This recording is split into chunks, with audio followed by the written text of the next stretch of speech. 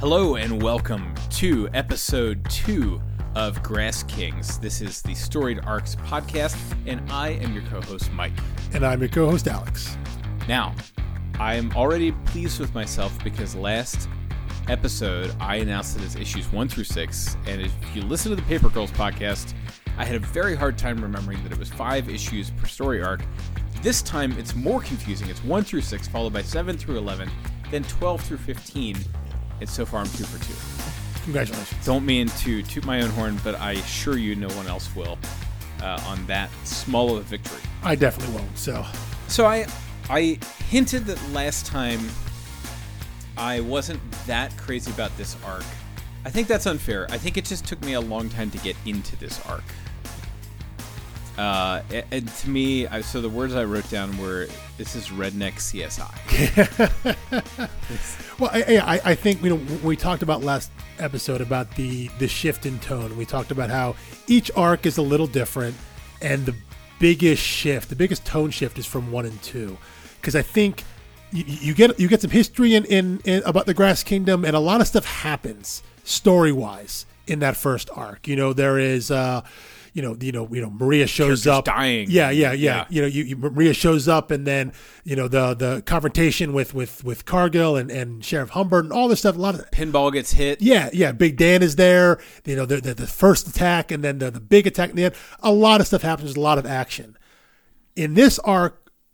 Where we start in the beginning and where we start at the end is very subtle. We start with Robert and Bruce kind of working together, kind of looking back at the history of things that have happened in the Grass Kingdom. And it ends with them coming to blows and at odds. And all we've done is educate the audience, the reader, on the history of not just the kingdom as a whole, but a lot of the other side players. We get Pike, who is a First Nations member who runs the store. We get Shelley, who runs the junkyard, the auto mechanic. We get Bruce's time as a sheriff back in Raven. Again, it's all tied around the idea of the thin air killer and this other death. This former kind of part-time resident of the Grass Kingdom, Jen Handel, who death was ruled. Initially, I guess it was a suicide. And the people of Cargill who came... It's a suicide that no one seems to believe. It's a suicide. Everyone's willing to accept, which is a weird line. It is. And part of it is the idea of, they had, again, like with some of we talked about in the first episode, when something like this happens in the Grass Kingdom, they call in the sheriff from Cargill to try and get some help on the investigation. And Humbert was pretty convinced that this was murder because her trailer burned down. But it was deemed a suicide, and this is kind of one of those things that Humbert needled Bruce with at the end of the first arc. That you go back and look at this, and this is going to lead you down the road of but now what the truth Matt is. Kent is needling us with it. Yes, yeah, and that to me is the cruel. Now I do think we get a clever resolution of we see how the burning down happened. Yes, we have a theory as to how the hanging happened. Yes. But we still don't know. We don't know. So it's not solved, but it's like you pulled enough back to be like, okay, you made this worth my while. Yeah. But my main complaint is the thing that we praised above everything in the first story arc is the art and the way the art carried the story and the way the art told the story. And this is such a dialogue dense and heavy trade paperback here. Well, that I feel like the art is wasted. It's text heavy because a lot of it's flashback, a lot of story. Yeah, right. I think you read more dialogue in the first issue of this trade than you did in all of the last trade. Yeah, I would agree. There is a lot more because they're trying to what they're accomplishing in this arc is that it's conversations, right? And it's like this is not a great use of a visual medium. No, they're walking around having conversations. There is this, but there is the same conceit though that we had of we're getting a lot of flashbacks, and someone is relaying the story, not so much in real time because some of it is at least I think Pike's backstory, the First Nations guy who runs the convenience store, I think it's the Jen Handel character is narrating that. So we know she is dead in current timeline, but she's narrating the story from a place of the future versus what we've seen from Pike's story. So it's still the idea of the narration is coming from a different time than the action that we're seeing.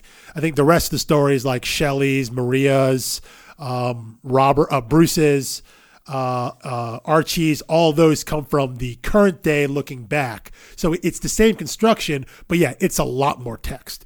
It's a lot more words. I think the difference, and we drew this comparison last episode, is you compare this to a Sean Phillips.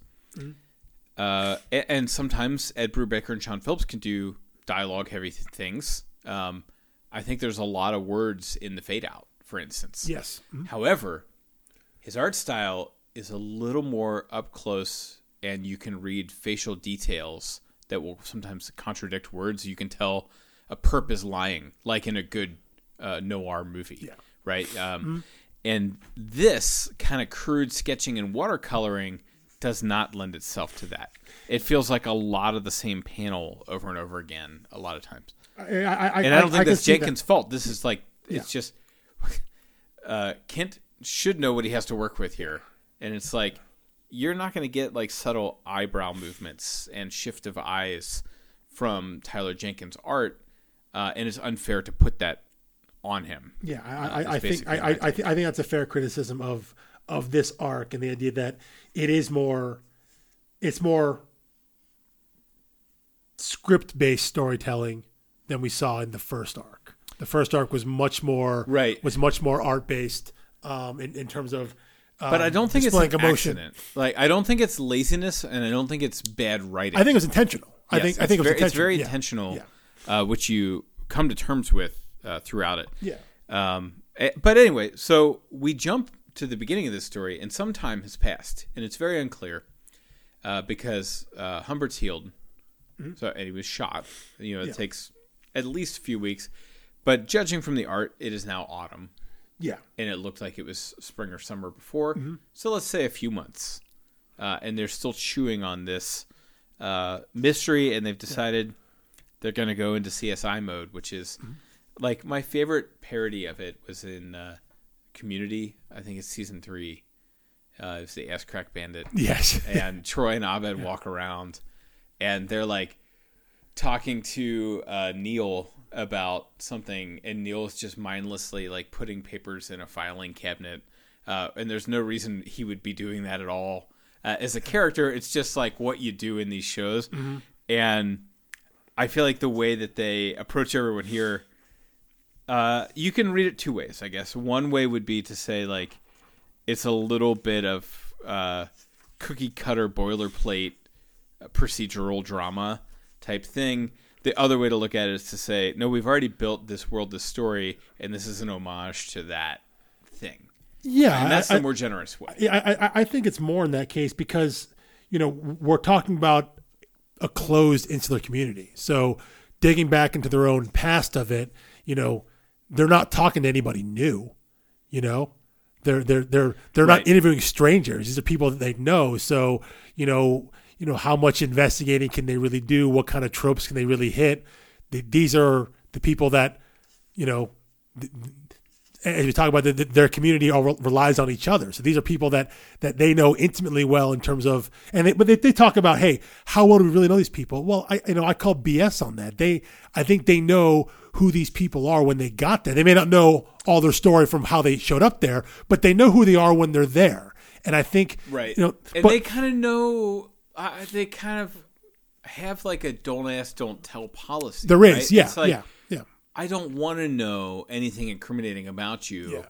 So I want to be able to say I know you. As long as when you're here, as long as when you're here and with us, you abide by the things that we all agree on. Right. You're okay with that. But because Bruce has this tingling in the back of his mind because of what Humbert told him, and he's been talking to Robert about it, they feel they got to act on something, and I think they, at least I feel Robert is kind of resigned on how much he feels they can actually do, because at this point I think Bruce is like, I'm back in sheriff mode.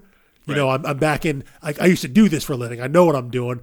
Go back, reinvestigate a case. I think Robert's more resigned of like, well, let's see what comes of it. You know, he's a little more skeptical, but he'll do it because I think at this point he still feels it's good for the community to try to figure this out and see what's here. Obviously, by the end of the arc, he's very much against that. But for now, at the start, it's the idea of, okay, well, let's look into this because maybe there's something here. Maybe there's something here worth checking out.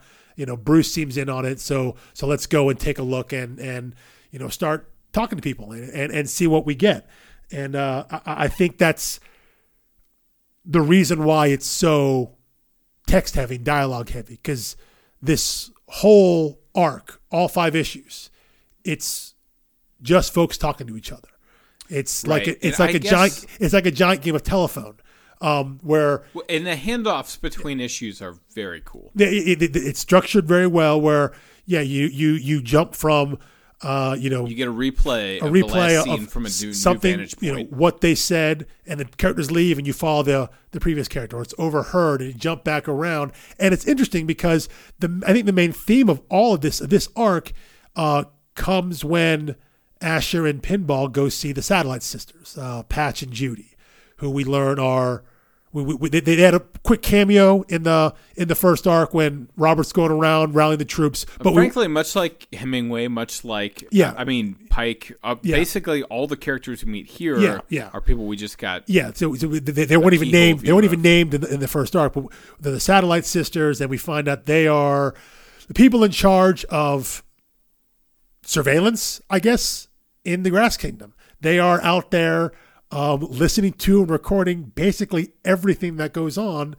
In an Orwellian way. Yeah. I mean, this is like 1984 level stuff. Yeah. They talk about now, all the recordings are saved digitally to the cloud. Anything back in the day, they have like actual physical tapes on. And this is stuff they've kept. So they can go back, you know. So what happens is, you know, Asher and Pinball go back and they want to find some of the recordings from around the time right before the teacher, Jen Handel, was killed. So, you know, the Satellite Sisters, they go back and they bring out a big box of tapes from around that time. And they're all like meticulously labeled, like who was talking to who and when and the time, which means like. And it asks a lot of trust. Yeah. Because they're like, oh, don't worry. If anyone from the outside came, this place would blow up. And he was like, really? Yeah. It's like, well, no, it wouldn't actually like self-detonate, but we would take care of it. Trust us. Yeah. All of your secrets are safe with us. And you get 2 reactions. You get Asher is like, this is the cost of this. We got to do, which you would expect him to say, being family of the guys who run this stuff and probably help set it all up. And then you got Pinball being like, whoa, wait a minute.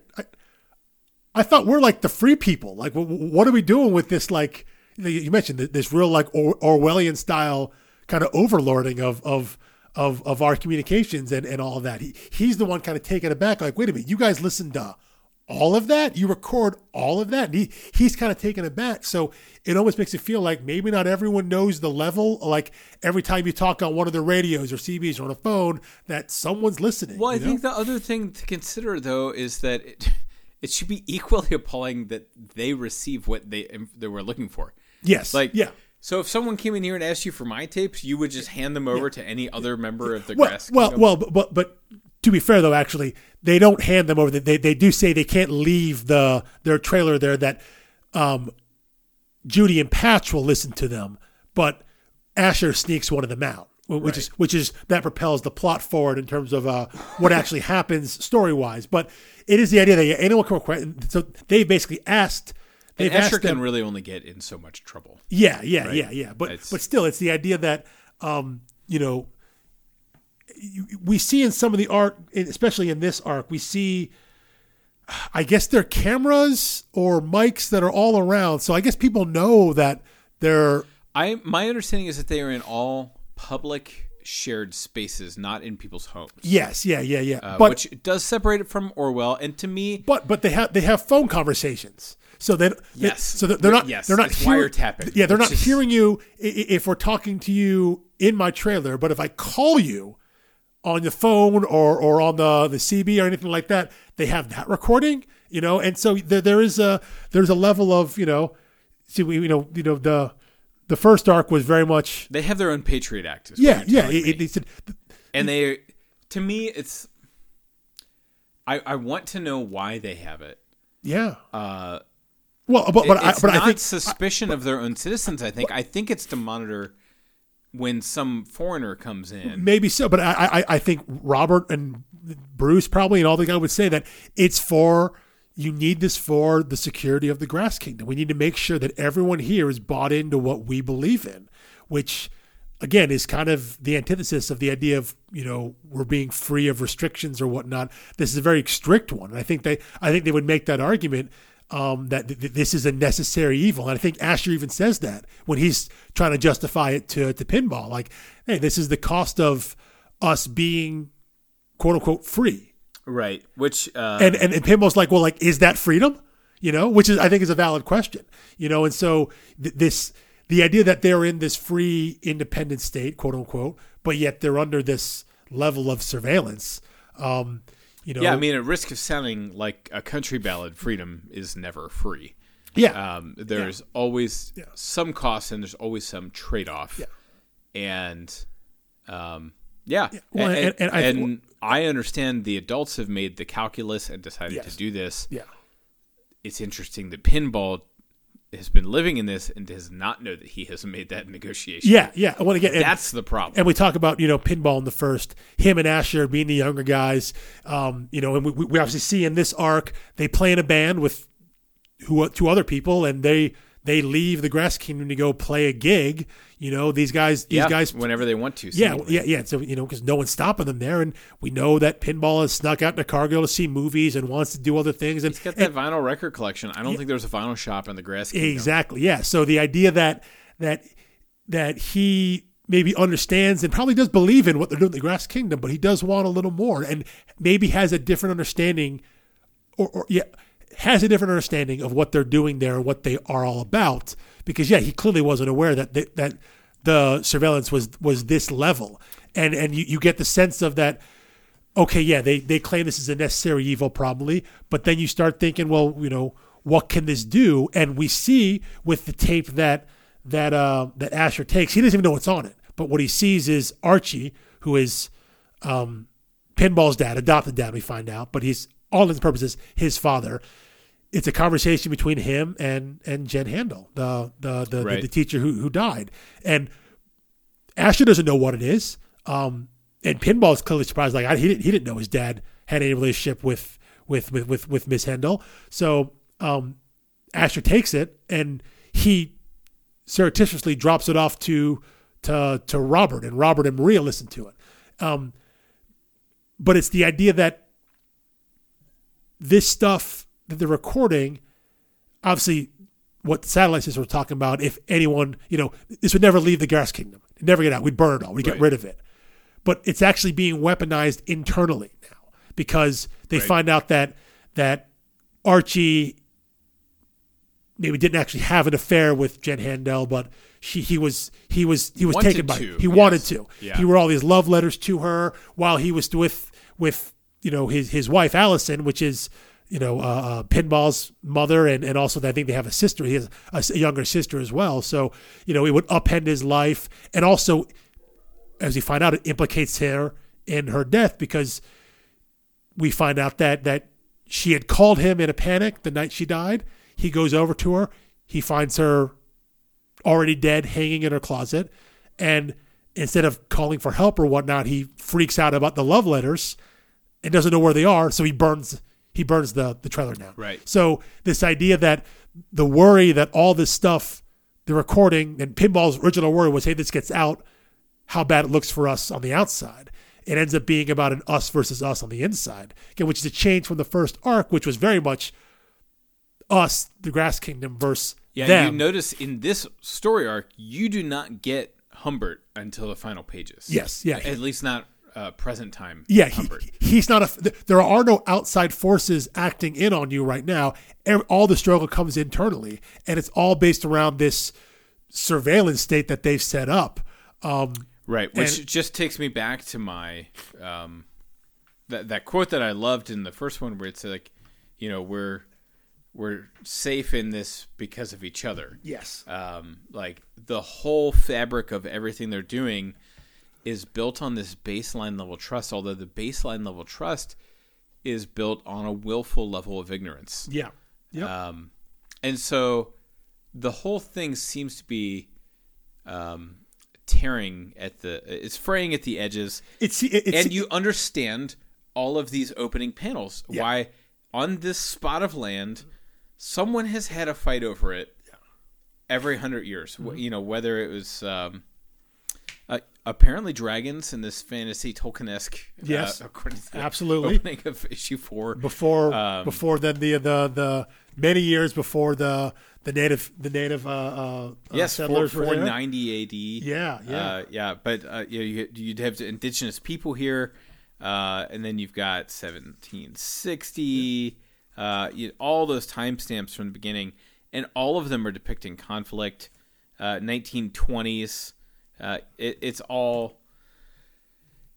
showing you something about human nature, something that the Grass Kingdom has tried to deny or bury or obscure or possibly even overcome through isolation. Maybe so. But again, it's the idea that there's always going to be some conflict, but maybe the assumption was, and maybe incorrect assumption, was that conflict had always come from the outside. Like we saw in the first arc. From those people. It was the outsiders, we Cargill. All have agreed to this social contract. But now we see that, it is fraying at the edge, and that maybe their construct is not as solid as we thought, as maybe they thought it was. It's a founder's error, in my opinion, because anytime you found a thing like this, whether it's a club or a band or a guild of any kind, or a country, there is some implicit understanding between the founders. They all understand the terms and what they're agreeing to. And within a generation or two, you get a pinball who's like, I'm signed up for what now? Yeah, exactly, yeah. I didn't agree to that. And the system needs to either change or die. And either way, there's probably some blood spilled. Yeah.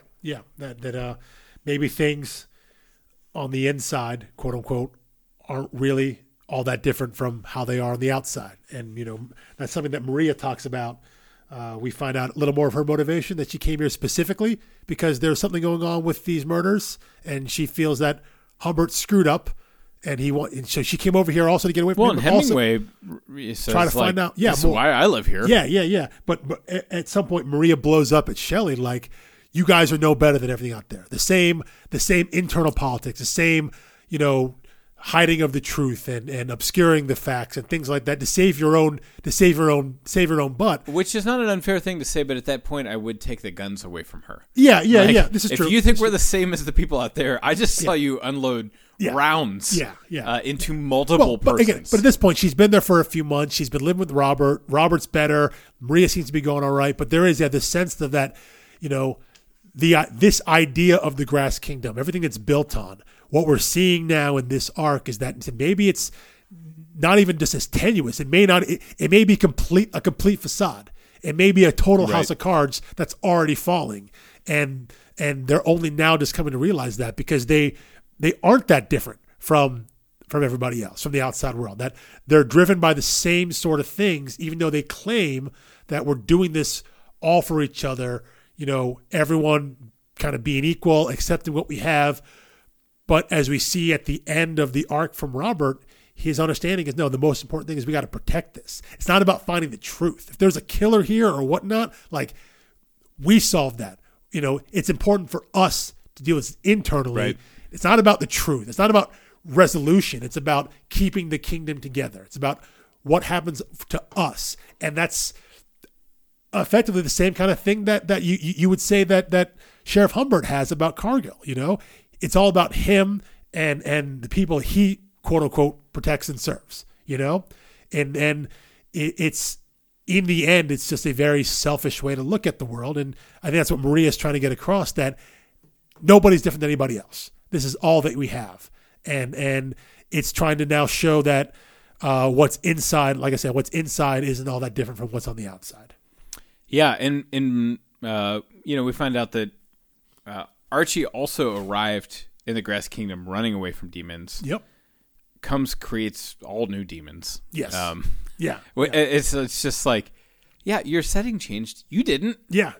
You're still the same person. Yeah. You got to work through that stuff. You can't just go somewhere else and hit the reset button. But he tried, though. It's clear he tried. He did, but isn't he not a test case for the failure of the Grass Kingdom concept? Yes. But now the only piece of the plot that we actually didn't really talk about, I mean, we get a Shelley backstory, we get a Pike backstory. Yeah. I don't feel like recapping those beat for beat. No. But we did not talk about Asher and Pinball's venture to the island. I was going to get to there. Yeah, okay. Because that's very brief, and it's a total outlier. We don't see right. They go there. They get no information. We get nothing. Yeah, so it's not even really part of the investigation. It's kind of like, you're laying pipe for Volume 3. Yeah, so you have to make the assumption that something comes. So you get one.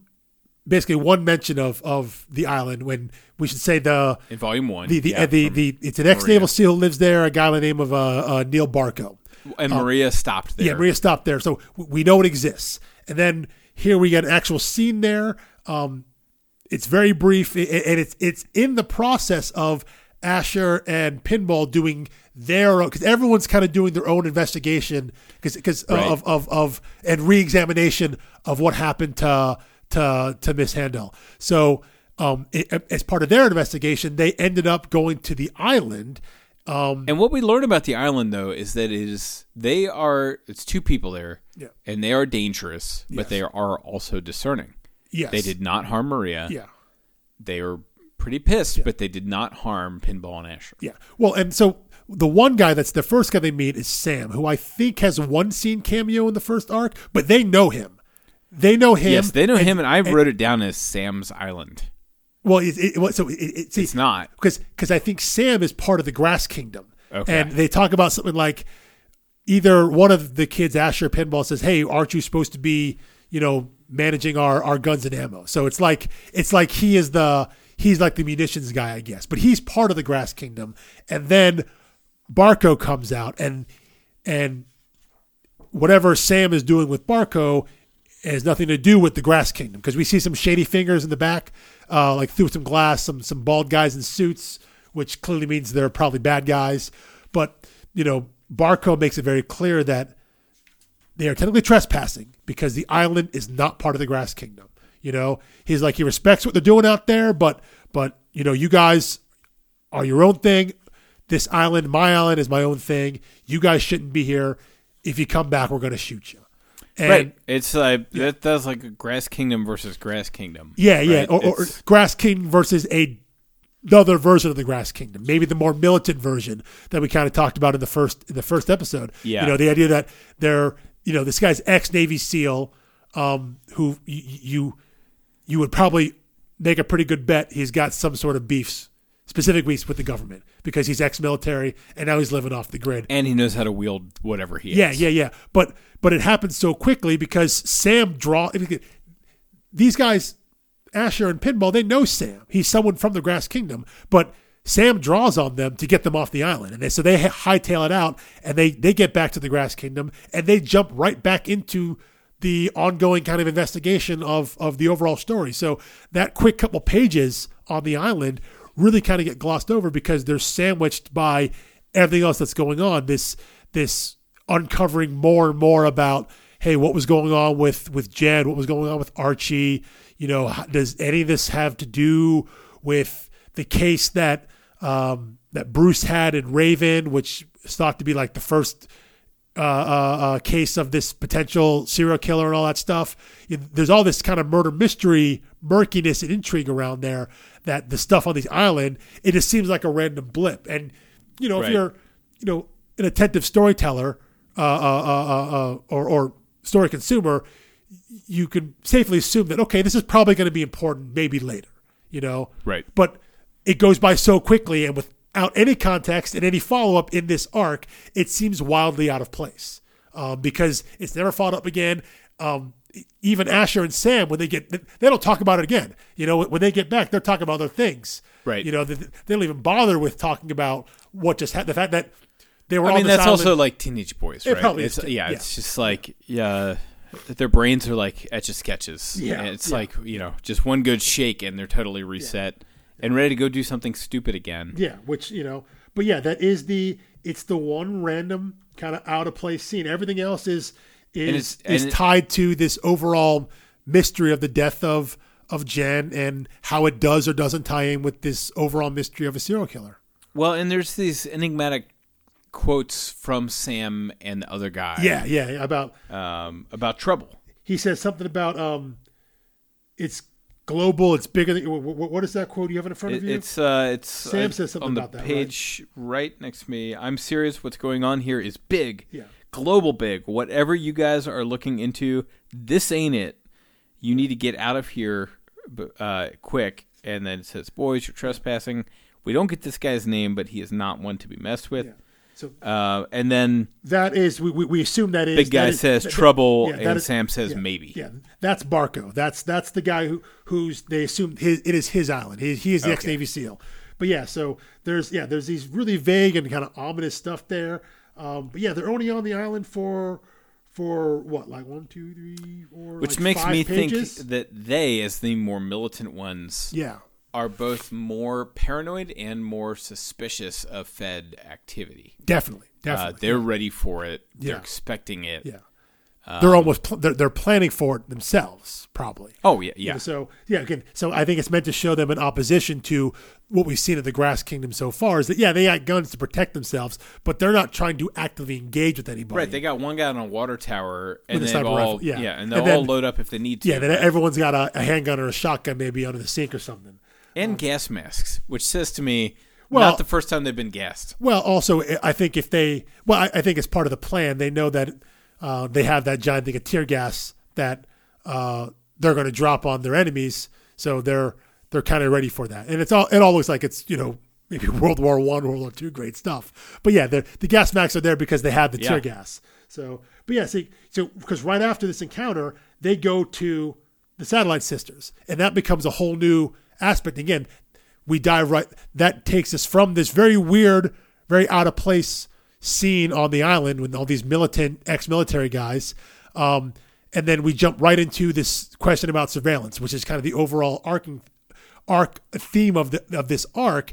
And so you kind of quickly forget about that random 5 pages of them on the island, and it kind of goes away because you're immediately thrown into the overall surveillance state that they're in. So let me tell you, it's an interesting way to mask kind of the storytelling of how they reveal things and when they reveal things. Yes, well, and the other one that comes in the issue before that is kind of hits and then never is brought up again in this arc is this fact that like Hemingway and Pike share some kind of secret about this thing, because Pike is saying, what did you tell him? And Hemingway says, I don't know anything. Yeah. Oh, no. Sorry, that was not. Is that Pike? That was not Hemingway. That was. Wait, that's the end of issue 8? Yes, that is. Who was that? Is Johan. That's the Birdman. Right, our Birdman. Yeah, that's not Hemingway. Yeah. I know some of the old guys all look alike. But yeah, that's the Birdman. No, that was a memory error. Yeah, that's the Birdman. The aerial funeral. He. The way to get rid of all the bodies. There's an owl munching down on it, which is a little unusual to me. Well, I guess whatever birds they have in the area. But yeah, so we find a little more about that. That there's something else, maybe a little going on about some of these deaths and how they handle them, maybe internally, in the kingdom itself. Yeah, but I think the basic idea here is that. The theme of this one is that you're getting the dark underbelly of the Grass Kingdom. Yeah. And as I was logging this on Goodreads, which I'm like one of their most active users, someone was commenting on this and they said like, they were like, by the end of this, I don't care who wins. Everyone's so dirty. I'm sick of it. It's kind of like watching The Wire, where it's just like, I mean, you can have a favorite, I guess, based on like performance or who's funniest or wittiest or whatever, but everybody deserves a bullet in the head. Yeah, and I think they're definitely showing that here. That again, which is the anti-hero thing. Yeah. That I don't think you and I will be covering a lot of anti-hero stories, so I think it's healthy to kind of mix this in because I'm not a huge fan of anti-hero stuff in general. I think it's very played out. It's very I was going to say played out. They're not that it's bad. It's just played out. Yeah, I think there are only so many beats you can hit with that, and I think the intentional tone of this arc was, we very much saw the first arc. I guess you can read it as they were being heroes, that they were defending themselves against the outside world, and we saw them all come together and embody those quotes we mentioned about, everyone living for each other, not taking too much, sacrificing and doing everything together. And I think we saw the strength of the community, of the kingdom at the end there, at the end of the arc when Humbert and his deputies ride in and try to forcibly remove Maria. Right. We see the best possible version of the Grass Kingdom in that moment, I guess, because it's them standing up saying that we will defend our own, and it's kind of showing what they're all about there. Right. And which I guess it's a redux of the end of Volume 1 because that's Humbert storming in trying to get Maria. Yeah. But all we've seen of the Grass Kingdom so far is this noble. Yes. We care about each other. We protect each other. Yeah. We're not greedy. We do all the noble traits. Yeah. And it's of course they're defending her. They're very intrinsically noble. Yeah. And in this one, it's oh man, they're all kind of dark and grimy, but man, they still do the family thing. Yeah, but families are messy. Yeah, they are, and that maybe they're what they've built maybe it's not all that different than what's on the outside. That maybe it's the same sort of problems, flaws on the same sort of messiness. Yeah, that permeate through what we'll say regular society also permeates through the Grass Kingdom, and that maybe what they have isn't so perfect. And the idea that everyone's being surveilled, that they that everyone having their secrets, everyone having their shady-ish past is maybe not the best way to build trust around each other. That maybe it's not enough just to say, hey, wherever you're here is why you're here, and as long as you abide by everybody else, it's good enough. Right. Maybe it takes a little more than that. Maybe it's not so rose-colored glasses and idealistic like that. That that we saw the best of them maybe in the first arc, and now we're seeing what the worst of it is in this arc. It's a complete kind of inversion to upend the way we think about it. Instead, it doesn't take an outside force like Sheriff Humbert and the deputies of Cargill. It takes the works and the decisions of the people running the Grass Kingdom. It takes the internal politics of their own free state to show the dark underside of their supposed paradise. Yeah, and I guess what hurts about it for me is that I'm not inclined to like these type of characters anyway. Mm-hmm. And they won me over in Volume 1, and then they just rip it to shreds. Immediately take that. Yeah. But I'm here talking about it, right? So it's it's effective at what it's doing. I just don't like when you do that to me. But it's kind of like how Andy Kaufman is with the crowd. It's like whether you're laughing or booing, I don't care. I'm getting an emotional reaction out of you, and that's my goal. As an entertainer. And I think that's the point. What they're trying to get across here is that you're not supposed to maybe be totally rooting for them or against them. He's trying to, so we talked about how, Humbert was a very one-dimensional character as a villain, and we don't get more of him here. But even though we know inherently that everyone in the Grass Kingdom has these dark side to him, a dark side, a hidden past, we're actually getting them seen laid bare in this arc. They're actually we're getting specifics of knowing where they came from and how they got to where they are, and I think it's meant to round these characters out. So you don't necessarily feel that just because they're here, they're on the side of good. They're on the side of right. Right. Simply because they're fighting for what they believe in, as it were. That no, these people are people, and people are messy, and people have problems. And a group of them together, whether they are in a regular, normal, incorporated town in the United States of America, or in their own self-declared fiefdom of the Grass Kingdom, the same problems are going to persist because people are people everywhere. And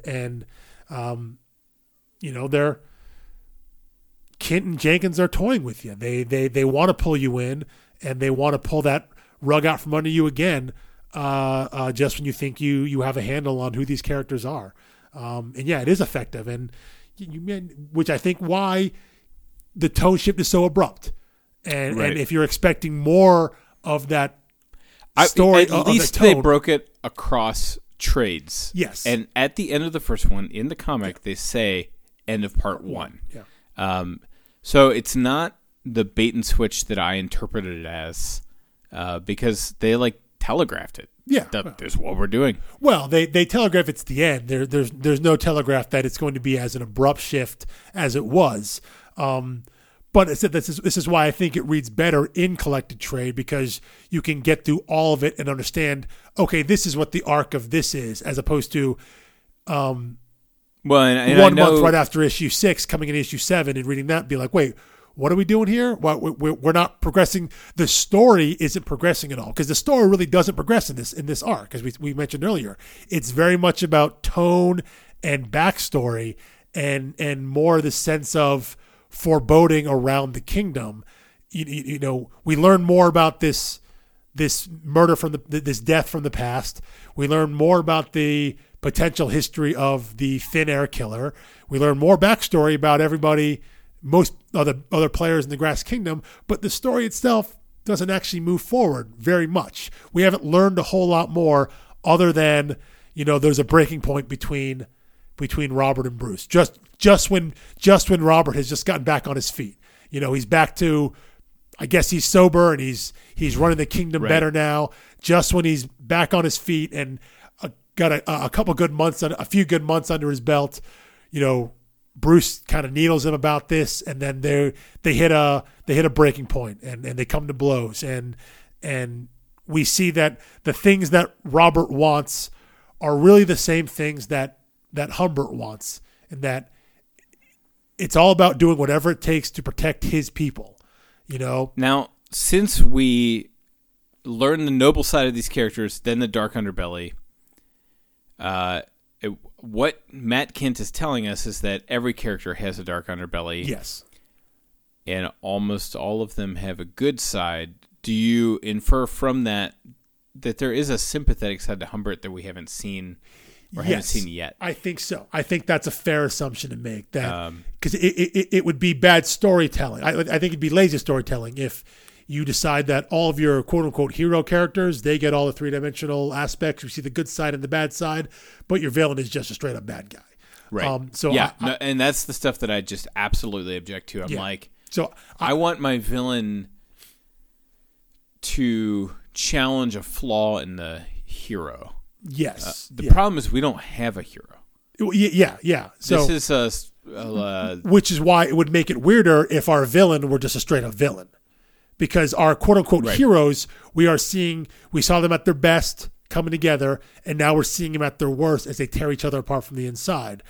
Right. Those are our quote-unquote heroes. If our bad guy is then just someone who's just straight up bad because he hates everybody and hates the world, and we don't see where that comes from. Well, at least they're not him. Yes. We don't have to improve any because, there's that guy over there. Yeah. There's someone who's always worse. There's the whataboutism. Yeah. So, but I think it's because he's so scarce. I think you're right. He's just in that one scene at the end, right? When after they find the truth about Archie and they get his confession, and then he goes to report to him. Bruce goes, well, because he's saying, hey, it wasn't murder. He said it wasn't murder. Archie found Jen. She's already dead. She hung herself in her closet. He burned the trailer out of a misguided sense of what he needed to do. And then it's that point that,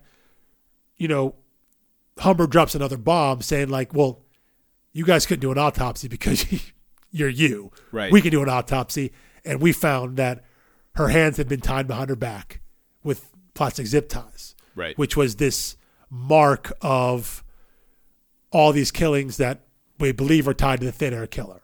So if her hands were zip tied Right. behind her back, Which is like a shock, but not a crazy twist, because someone who commits suicide does not call the person who drove them to suicide yeah, in a panic. yeah.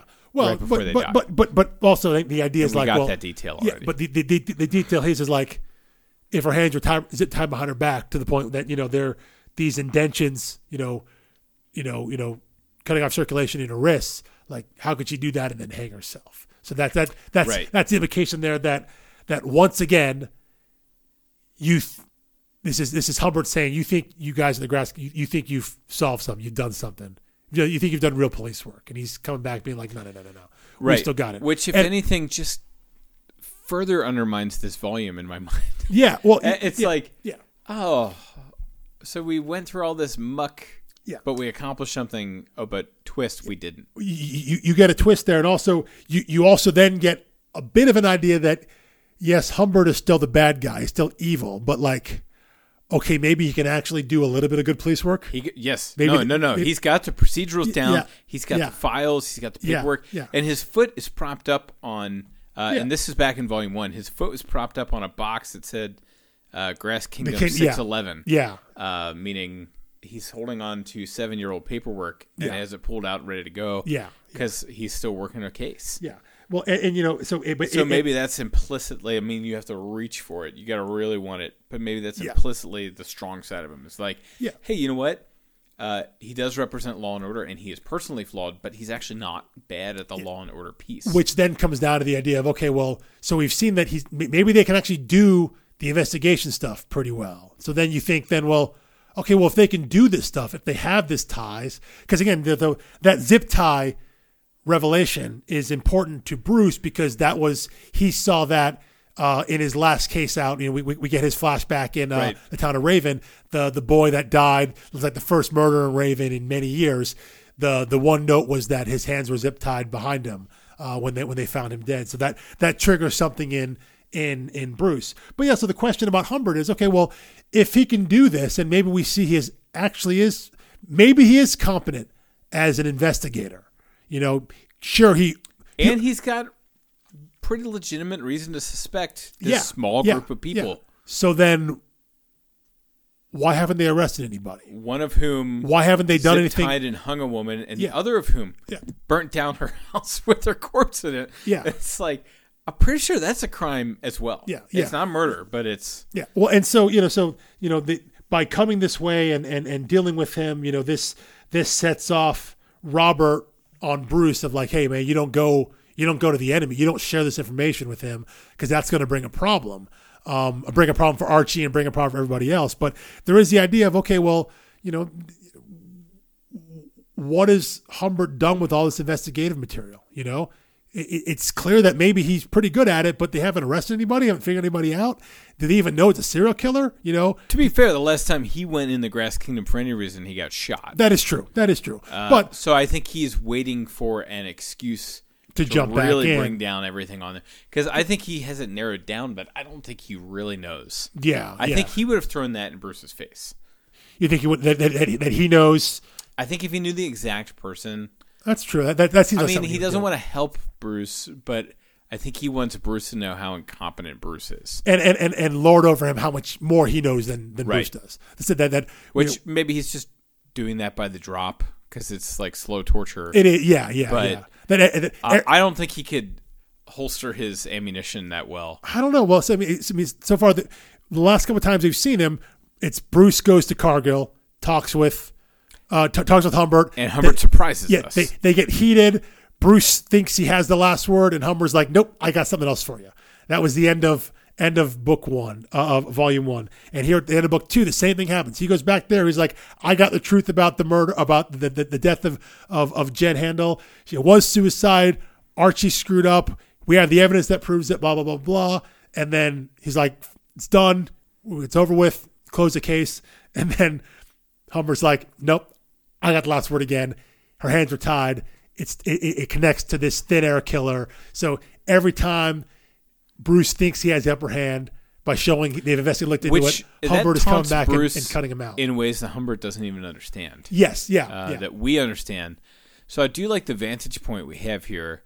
Again, there's no protagonist. Yeah. It's not a single person. In Volume 1, you would have said Robert, but there are whole issues without him now. Yeah, and so to me, it just feels adrift. You really are following the kingdom. I was going to say that your protagonist is almost the place. And also, how have we not talked about the title? Grass Kings. It's plural. Yes.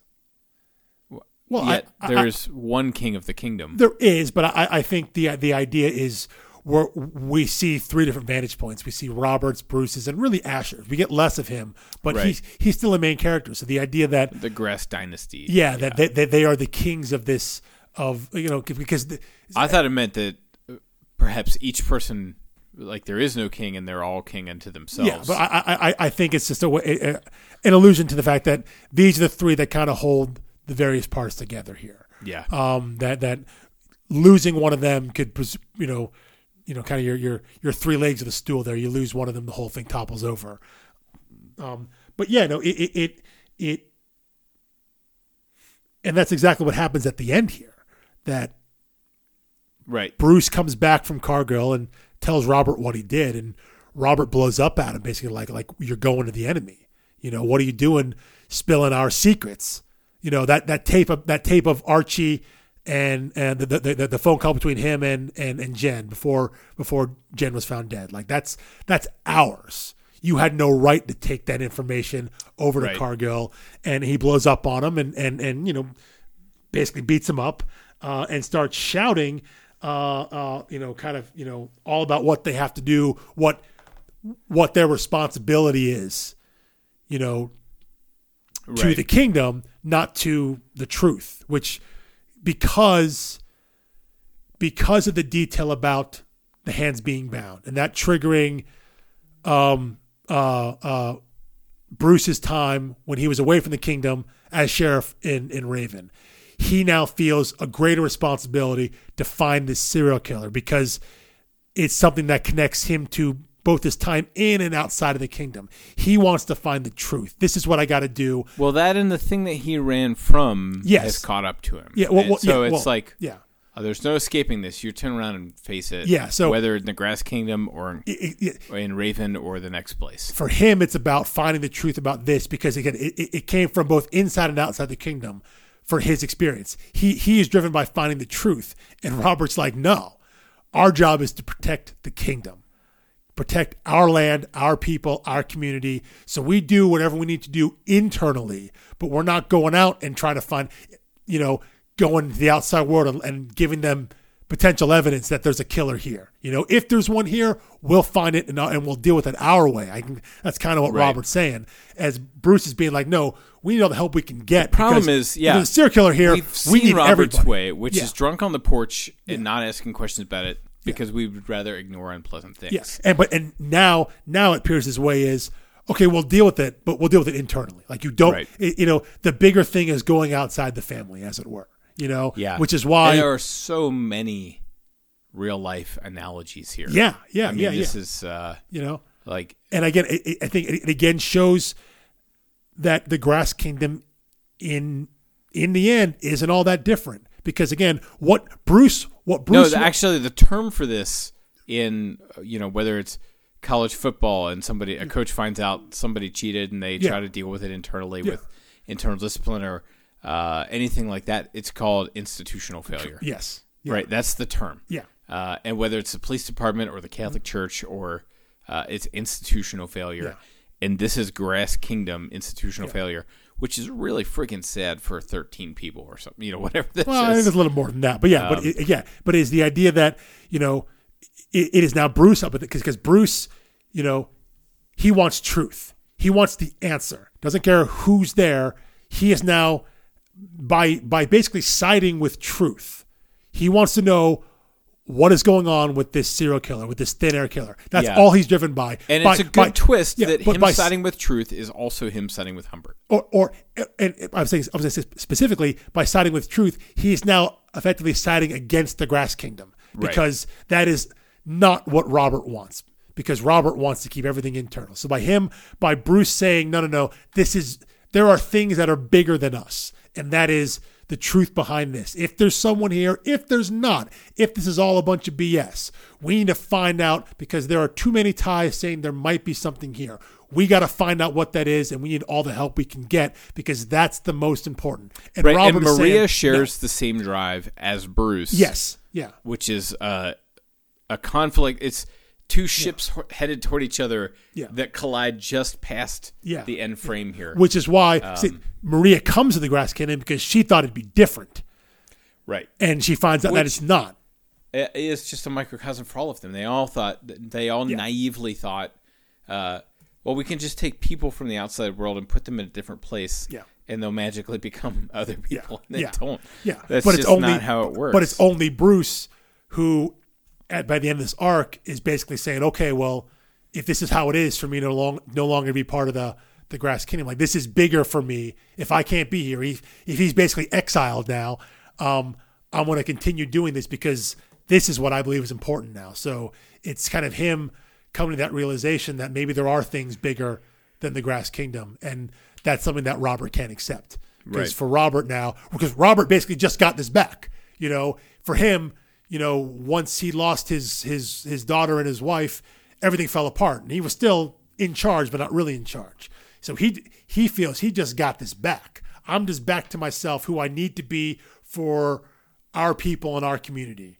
And now his own brother is coming in and saying, no.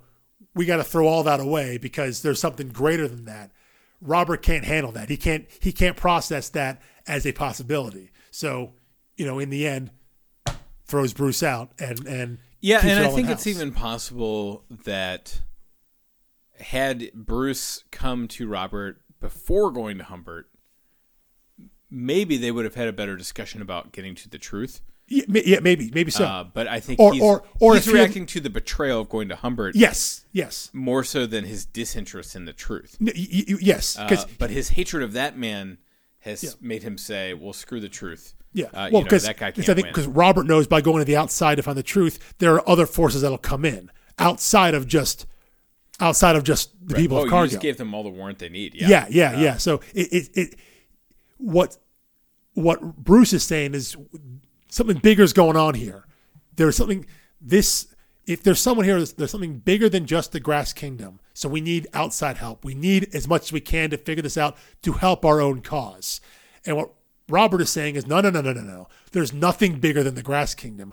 We will figure it out. I think he does want to find this out because, again, he was the one who was obsessed with the idea of the thin air killer, the serial killer that he believes, probably took his daughter. So he's not opposed to try to find that. He was investigating with Bruce earlier in the arc. It's just the idea of what's most important is keeping it internal.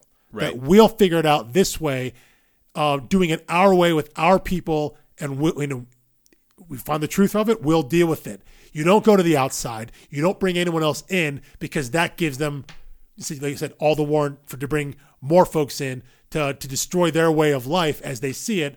To find this one thing because this one thing is big, but it's not bigger than everything. Robert has carved out for himself a great position as a D1 college coach. Really does, yeah. It's just like, no, we don't report to any outside authority. We don't go to the school president. There's a lot of Urban Meyer in him. I wasn't going to name names. You know what? I thought about not doing it, and then you know what? I realized I don't care what Urban Meyer thinks. But, it's also Jim Tressel went down in the same way, Joe Paterno in a much more egregious way. Yeah. And I think there are smaller infractions like that all the time. But it is a relatable human impulse to say, I don't want to admit this is out of my control. Yeah. I don't want my people to suffer unnecessarily because of one person. So I want to deal with this internally. That's the pool, and that's a real understandable thing here. I don't think Robert's not the enemy. No, it's pride and ego that the idea that he spent how many months being a drunk on his porch, that he looked, that everyone knew about it, that he was clearly disengaged, he was weak, he wasn't able to do his job to the kingdom. Right. Now he's back in it, and now Bruce is saying no. you can't do this. Right. He undermines the way he does the job. Yeah. And so, which is brutal. There is a sense of betrayal that, it's his own brother, but he's like, no, I can do this. That's why I'm in charge here. And you don't want to show that weakness to the people that you're supposed to be leading. You make decisions out of that fear of losing your position. And I think you're right that it's incredibly human. It's an incredibly relatable reaction, even if it's a flawed reaction. It's one that we see over and over again. It's incredibly misguided, and we know basically where that has to end. Yes, it only ever ends one way. Right. Yeah. But okay, so I think we've recapped in literally half the time. I think so. Yeah, because again, this arc again, you can look back on it. It gets smaller each time. 6, 5, 4. You can look back on it and say it is maybe a lesser arc, but because there is less action here, there's less story movement. It's all about understanding. Right. To me, there's less narrative unfolding. Yes. And it's more. It's all backstory. It's treading water, and that's not fair at all. It's not treading water. It's plumbing the depths of the texture that was covered. Yeah. I just would like it to be moving forward and deeper at the same time. Yeah, I was going to say, we're moving deeper, not forward. We inched forward, but we went like 4 miles deep. And in the first volume, we went forward without a lot of depth. We didn't even learn the names of any character. Of some people, a few of the characters, a few of the side characters. They didn't have dialogue. You didn't get their name. You just saw them. And you didn't really understand the rules of the kingdom. I still don't know. Do they actually own this land? Is it autonomous from what presumably is the American government? It could also be Canada. Yeah. But it's America. There would be a weird irony in the fact that if they're on this land that they bought from the U.S. government to then be a part to then declare yourself free of that, like, so you've now recognized you've recognized the government that you're trying to avoid like detection from by officially acquiring this land. Like, I mean, to me, that's like selling. It's like emptying your checking account and using that to buy Bitcoin. Yeah. Being like, I'm totally out of the system. It's like, you just spent all of the system's money to get the non-system money. Yeah, exactly. Yeah. So you still appraise the value of the Bitcoin by the US dollar. Yeah. So I would have to imagine that they are. I think at some point someone calls them squatters. So I would assume they're not there, quote unquote, officially. But the federal government keeps pretty close tabs on who pays taxes and I think land. That's part of the issue that I think the people of Cargill are like. They're like, why isn't someone coming and taking these people out? Why are they still there? Yeah. Why aren't you doing anything about them? And I did hear on NPR a few years ago, which is probably not helpful information to disseminate, but they said basically our federal taxes are essentially on the honor system. Because the cost of pursuing you, if you make less than $400,000 or $500,000 a year, is like they spend more to get the money from you if they have to track you down, and even getting noticed, in that way is like the lottery. If you're so they're like, you should pay your taxes, but more than often than not, nothing will really happen to you because it's not worth prosecuting. That being said, I think their information was outdated because, we missed by like a couple $1,000s, and they definitely came after us. It took them 2 years to send us a letter. Yeah, they'll get there eventually. And we paid it, but we were happy to pay. We weren't trying to dodge our taxes, but they just changed something and we didn't know, and yada yada. Yeah. But all that to say, even if I didn't send that $2,000 in, I don't think I would be in prison right now. Probably not. They just probably keep hounding you. Yeah, I just get letters. Yeah, it could be like wage garnishment. They may just take it directly from you and then be like, okay, we're done. But they're not going to prosecute you that way, probably. Not even going to send the police to my house. No, they wouldn't do that. Like I said, I think they would go to wage garnishment first, and then that's like a passive way of getting what they need from you. Which maybe they're doing something like that to the Grass Kingdom, or maybe Cargill is paying for the Grass Kingdom. Which would be a really interesting twist. But I don't think we ever get into that. Because it's not important. They're not trying to tell an interesting story about this rebellious Yeah. lot of people and their attempt at creating a society. That's just the setting. Yeah, and that's one of the tone shifts, because after the first arc, you would probably get the sense that, okay, there's a mystery going on here, because that comes at the very end of the arc. But for the most part, you're reading it, and it seems to be about this community and the idea of what this community is versus what the regular world is, like in Cargill. Right. And then you get to this arc, and it's not that at all. It becomes less important. You see the fractures in it, because what they try to do is show that this supposed Eden, this supposed paradise, is actually just like the rest of the real world. Has the same cracks, the same flaws, the same messed up people. So it's actually not any different. And that's no longer important, because now we're focusing on the underbelly, this mysterious death, potential serial killer, all the same kind of problems. So they're actually kind of deconstructing what they set up, so that, the idea of where this place is, how they function, none of that's really important, because that's not what the story is about. But you could be forgiven if, as you're reading the first arc, you think that the story is going to be about. Right. But it turns out to not be that. Yeah. So you just have to bury your inner George R.R. Martin, who wants to know Aragorn's tax policy. What happens? Like, what happens the day after the coronation? Right. Yeah. It's like, you're just the worst kind of nerd that ruins everything. Yeah. Which, again, I think it speaks back to why we don't get a specific setting. Right. Because that's not actually important, even though it seemed like it might have been.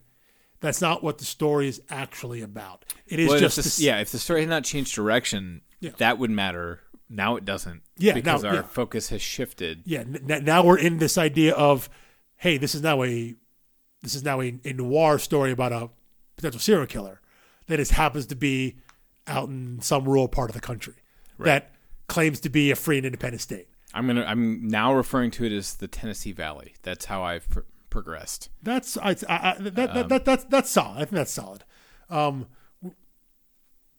I can't refute that. I can't. Nor can I prove it. It's not that I have evidence to be like, no, it can't be there. But it could very well be. No, it's just that lush green opening panel in Volume 1. There's a lot of great stuff going on there in terms of what the potential. And it is a hilly area. It's just not mountainous. It's not mountainous, and I think that, I don't know if that's. No, there are. I mean, this is mountainish right here. Yeah, there. I guess in the background there are some, but it's not. I don't know if it's. But it's a large lake too. It is a pretty big lake. Well, again, we talked about them coming from the. I wouldn't call it a great lake, but no, sizable. But again, these are things that are when you're reading this story that maybe you have questions about, that maybe they're things that maybe they'd be interesting to you as the reader, but you realize that they're not interesting, or they're less interesting maybe to the creators because they're not integral to the story. And it's bad writing to just sit down and answer every question the reader has about the universe. Yeah. It's just, I like that, which is why, I'm the type of person, I don't care about spoilers. If somebody wants to tell me the plot of Thor: Love and Thunder before I go in, first of all, I read that Jason Aaron runs, so I know basically what the plot is already. Yeah. But if somebody wants to spoil the heck out of that movie, that will not diminish my enjoyment in any way at all. I'm the same way, but there are plenty of people who are on the other side of that. Oh my goodness! Who again, I respect them, even if I think they're out of their gourd, but that is what it is with stories. But this is one that it looks like you've got a favorite page pulled up. I have a panel pulled up for kind of my bookmark here at the end, but it's kind of the last word on the storytelling, in that it's often rare when a book, I think, shifts tones as hard as this does. Especially for such a short series. Yeah. Okay, yeah, so if it was 100 issues and at issue 50 it shifts tones like this. Yeah. Okay.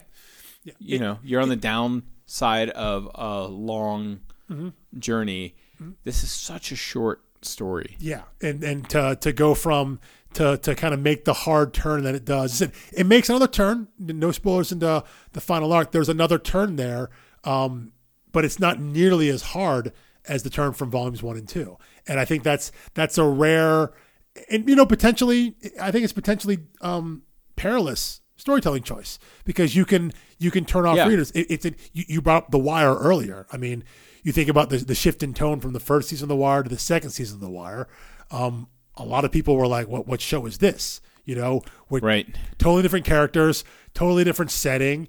But yeah, that you can potentially alienate the people who were in on the initial story you presented.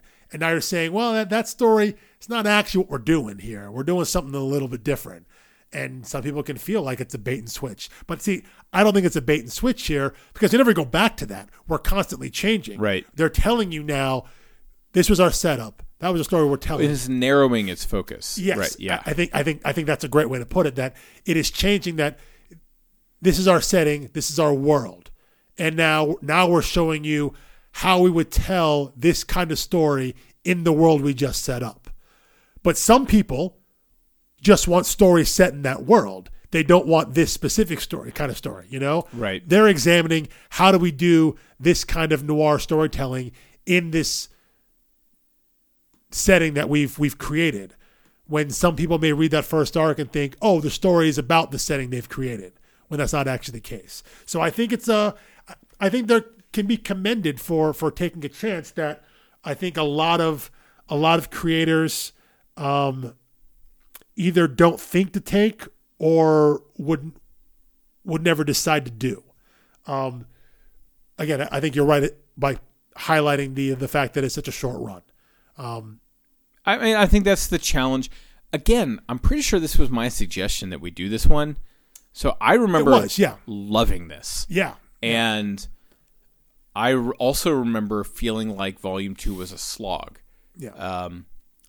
And I actually have virtually no memory of Volume 3. I did not read ahead. Okay. I know you finished it out. I did finish it out. Which I actually kind of like this. And I think in the future we're going to do things like The Unwritten, which you've read in entirety and loved, and I have not. And I will probably take that a trade at a time and be in the experience of our ideal listener. Someone who is listening to this first time, going through it together, but has a guide who's been through it. And I think that should be a cool dynamic. I would be stunned if I was able to pull that off in the other direction. I doubt there's anything that I've read and remember that you've never read. Or wouldn't sit down and read in one sitting. Well, if the challenge was issued. That would be the harder point. I think we could probably find something that would fit that bill, but then the issue would be my willpower to not be like, well, I'll just read it tomorrow night. Yeah, I don't think you have the restraint. Yeah, that'd take a big leap on my part. I could do it though if we found a story good enough. But yeah, so I think that probably wraps up our thoughts here on Volume 2, right? Yeah. Two last things from me. One, I do have a quote that I loved. Sure. I believe it's from Pike's backstory. I think it's from Pike, if he's the one narrating that in issue 8. He says you have to protect what empathy you've got. And he's talking about this in the pages where he's fighting off wolves and things like that in the wild. But it was unclear to me if it was him or what's her name? Oh, I think narrating that. It's what's her name? I think that's Jen talking. It's Jen because they're talking about how similar their stories are. She's Jen narrating says that, his story. Yeah, even though it applies to him. Yes. So, like the premise of that quote, you have to protect what empathy you've got. Assumes that one, empathy is a finite resource. You are like born with or given a certain amount of it, and the only thing that can happen to it transactionally is that you lose it. Which is a really kind of dire, cynical look, but that's kind of the world we're living in this book. And you also hear this about the guy who, at the opening of that, this is the one where it opens with him stabbing a mother rat as she's going to feed her children. And it's like, he may have already rounded that corner, guys. He may have lost most of the empathy already.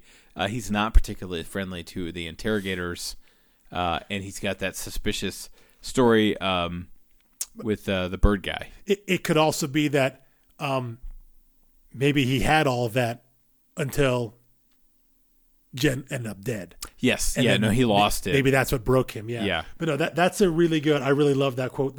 That those 2 pages there are some of the few in this arc that are more visually based. Yes. with less dialogue. And I really enjoyed that and that stint. That whole arc, even though I was like, why am I hearing about Pike? Yeah, I don't know if I care. Because we don't know anything about him. But yeah, you talk about, you have to protect the empathy you've got. You have to remember that that they're not all the same. There is goodness in most people. Sometimes you just have to find out how to bring it out of them. You have to become one of them, but also not. So it's like the idea of you have to reach down and find an understanding and understand that, accept that everybody's different. And in order to really understand people, you do have to become a little bit like them. Yes, but also understanding that you where are the line is. Yeah, that you're not all the same. So it's like it's the idea of like the idea that equality is accepting everyone is different but treating them the same, as opposed to eliminating the things that make people different by treating them the same. Right. So the idea of recognizing that everyone's got different experiences, everybody's different, but seeing the part inside of all of them that you can connect to, and find that humanity and that empathy, and moving forward with that. And I think that's that it weirdly might have been the best issue out of the arc, even though you're right, it's probably a character I care the least about. Isn't that a tribute to the issue? Then? I think it is. If it's think it is. Man, we both got some of our favorite panels there, some of the best art, some of the best storytelling, and it was one that I was like, can I skip this one? I think I could skip this one. Yeah, with no impact. What are we really learning about the story? We're learning about Pike, and we learn more about. It's kind of the first flashback for this Jen character who's brand new, who's already dead. We learn more suspicious stuff about the Birdman. Yeah. But there are some. That's a long walk for that line. It is, but there are some really, really beautiful things in that backstory and in those lines. I will agree with that. By the way, added to the playlist now will be Marilyn Manson in the Shadow of the Valley of Death. All Them Witches, the marriage of Coyote women. I don't know which one I wrote down. Marriage of Coyote Woman. Yes. Then Rolf Harris, Two Little Boys.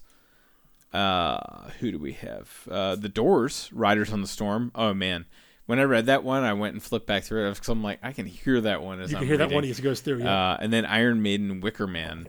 Not a big Iron Maiden fan. Neither am I. So we'll see. But I also was not a fan of. I'm not a Bruce Springsteen fan. That's the other thing is, and my wife loves Bruce Springsteen. She also loves Tom Petty, and so does the rest of the world except me. So I am an outlier there. But either way, I like that. I assume they're not just picking music they like. These are songs that both genre-wise of the song fit the mood of this, but more importantly, the lyrics they've placed on the back cover. The specific lyrics, definitely. I think if you read those, I said we'll have pictures of those up on the show page on the site. You can see what it is for each issue, and then think about how you might think it applies. If it's maybe it's just overall thematic feel and vibe. Maybe it's the specific lines that apply to a certain character's motivation or something like that. But I do think it's. And I just love this because it's not hand-holdy. Right? Yeah. They're not going to tell you what to think about the song or the story. But also, they're not doing it by accident. So it's not accidental. Yeah. They want people to look into it. They want people to examine it, listen to the song, think about the lyrics. They're inviting you to do that, but they're not telling you why. And so it's just it's an added thing there that they've put on that they feel is important to their storytelling. That they feel is additive in letting the audience, letting the reader, creating a full experience. Make the connections for themselves. And the trend nowadays, I kind of wonder if this came out now. There's been a recent indie comic trend of releasing vinyl records with things. It's not huge, but I see it on the order list more than I used to. And some of them are unnecessary. Like Dark Knight's, the newest metal one, had a vinyl release. And I'm like, was anyone clamoring for that? But it's like a personal playlist made by Greg Capullo and Scott Snyder. I think it's more the idea of it wasn't a thing before, and now it's a thing at all. So it seems like it's a bigger deal than it is.